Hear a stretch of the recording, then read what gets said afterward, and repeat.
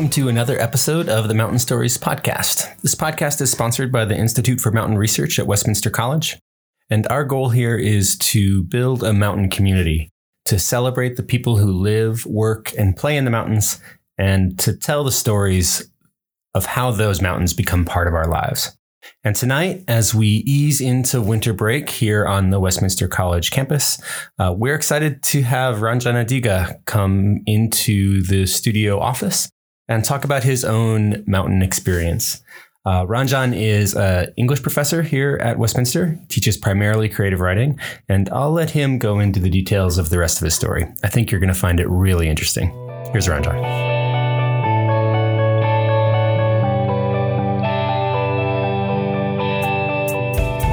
Hi everyone, my name is Ranjan Adiga. I teach in the English program at Westminster College. I mostly teach creative writing, and my emphasis within creative writing is fiction writing, but I do write creative nonfiction every now and then, and the piece that I'm going to read out today is an essay that I wrote about my relationship with mountains. So I grew up in Nepal, and oftentimes when people find out that I'm from Nepal, one of the first questions they might ask me is, hey, have you seen Mount Everest, or have you been to Mount Everest, or something or the other related to mountains? And the truth is, I've actually never even been close to or never actually seen some of those mountains. So my relationship with mountains in Nepal is really interesting. And I think it was about a year ago that I ended up writing a piece about that. It's not a published piece. I wrote this piece and I kind of put it on the back burner for some reason, life gets in the way. And I think I forgot about it until Brent asked me about this podcast, if I'd be, willing to talk about mountains or whatever for this podcast. I remember this piece and I pulled it out, and I'd like to say that it's work in progress, but it's pretty close to completion, and I do hope to get it published soon, maybe next year. That's one of my goals for this piece. And I thought I'd just read this out to you guys. So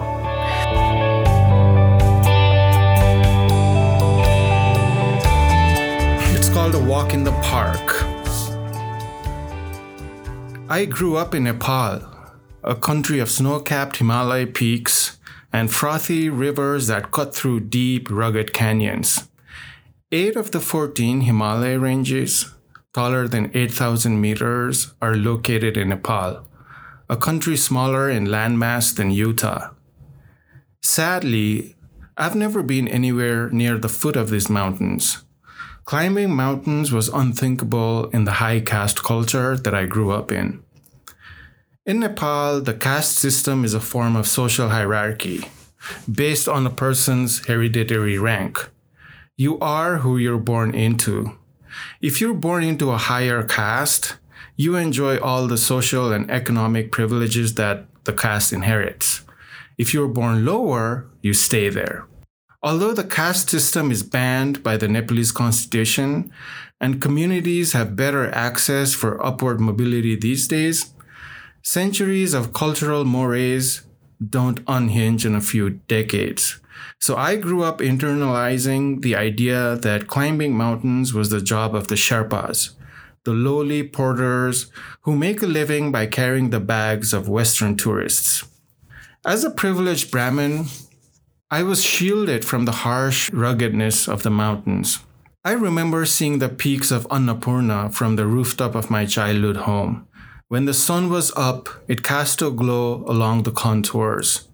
At other times, the mountains remained elusive behind the slowly moving clouds, stirring in me a longing that has never been fulfilled. I left Nepal when I was 18. The mountains of my own country remain magical, mysterious. One reason for my move to Utah after graduate school was to reconnect with the mountains, and through this relationship, come to terms with a past that I've left behind.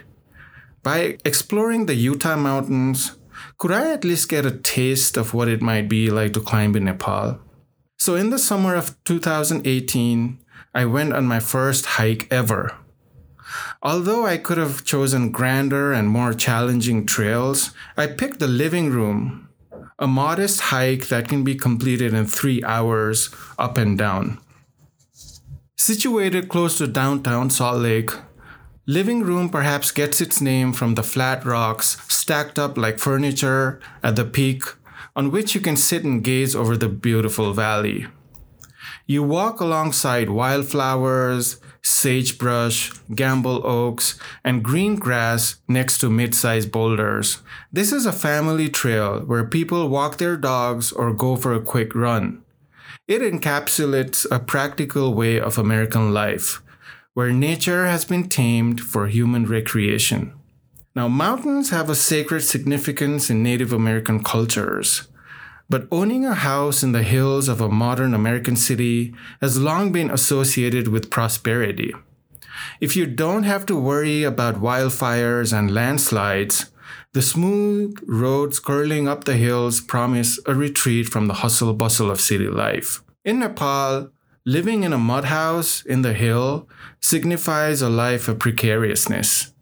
Just to get home from a grocery shop, you might have to cross a bridge made of stacks of wood tied together with rope. An accidental slip means a life lost into the snarling river. If you survive that, a thick lolly-guras forest might await you. Getting home every night can be a testament of the human spirit, always humbled before the might of nature deities. Mountains and plants are sacred in Nepal, a country where Hinduism and Buddhism are interwoven into daily cultural practices. Mount Kailash is the home of the Hindu deity Shiva. Buddha himself attained enlightenment by meditating under the shaded protection of a peepal tree.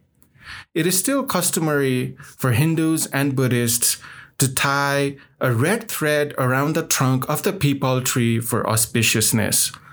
Plants like neem and tulsi are considered sacred and grown in people's houses for protection. Temples perched on top of hills or prayer flags strung along mountain ridges is a common sight.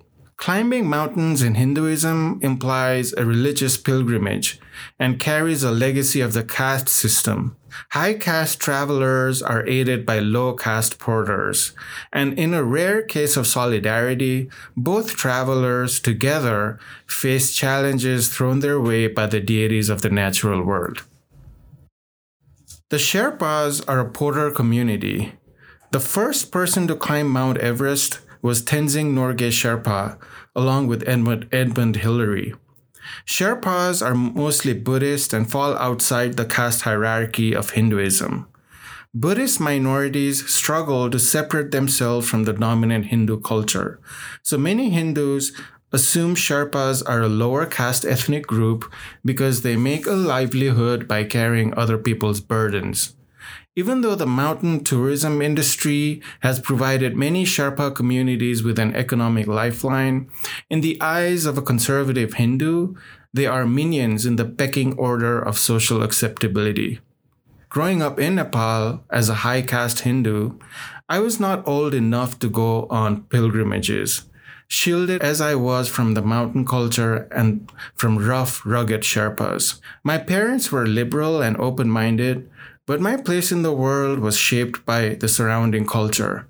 In between homework, TV, and soccer games, I would occasionally be mystified by the beauty of the Annapurna Range, always off limits. Years of conjuring up romantic ideas of the mountains, their snow-capped peaks, and precipitous drops contributed to my fear of the mountains. In Utah, I wanted to take baby steps. On a warm May morning, I started at the crack of dawn on the 3-mile hike along the Living Room Trail, self-conscious of my exaggerated gear, a hydration backpack stuffed with a pair of binoculars, an extra pair of hiking boots, protein bars, and even a folded-up trekking pole. A friendly neighbor walking her dog had rolled her eyes. "Sure, you don't need an ice axe," she had said. But I wanted the whole experience, and every support I could muster in case I was attacked by phobia, a rattlesnake, or who knows, even a yeti. My access to mountains had come from magazines like the National Geographic. President Jimmy Carter has written about a trek to Kala Pathar, a range close to Mount Everest. In that article, Carter describes the climb as one of the foolish decisions he's made. The sheets of melting ice had made it a harsh climb, and Carter was so out of breath, he says he really understood the term breathtaking for the first time. Then there is the legend of the Yeti, the abominable snowman, who preys upon evil spirits that pollute the sanctity of the mountains. Reading these stories, I would wonder if I too might climb over miles of rugged wilderness someday, my feet chafing against the skin of my shoes. Perhaps a giant Yeti would slowly follow the trails of my human scent. These stories came back as I trudged up the living room ravine. I smiled at how silly the thought of Yeti was in these modest surroundings. The living room trail isn't steep or treacherous, but it can be hard to navigate because of multiple side trails that branch off into wooden pathways. I kept following the main trail, inhaling the sharp, earthy smell of nature. About a mile in, I lost human contact. The silence was suddenly shocking. Despite loading up on gear, I had decided not to carry my phone, which now seemed like a bad idea, even though I was out of reception. Unable to look past the edge of the trail where the hills took a plunge, I carried on quietly. Soon, a couple in their 20s caught up. "How much farther up?" I asked. "Oh, it's right up there," they said, pointing at the flat rocks at the peak. Much closer than I thought. I had so intensely focused my gaze on the ground that I hadn't really taken in the view of the rolling hills. I couldn't believe my accomplishment when I reached the top after less than 2 hours. I didn't want to stand close to the edge, so I chose 2 slabs of rock arranged like a chair farthest from the ridgeline. Looking over the panoramic Salt Lake Valley, I felt a sharp pang of longing. "Where are you from?" the couple asked me. "Nepal," I said. "Oh, so this must be super easy." "Well, where would I start?" "A walk in the park," I said after a long pause. Thank you.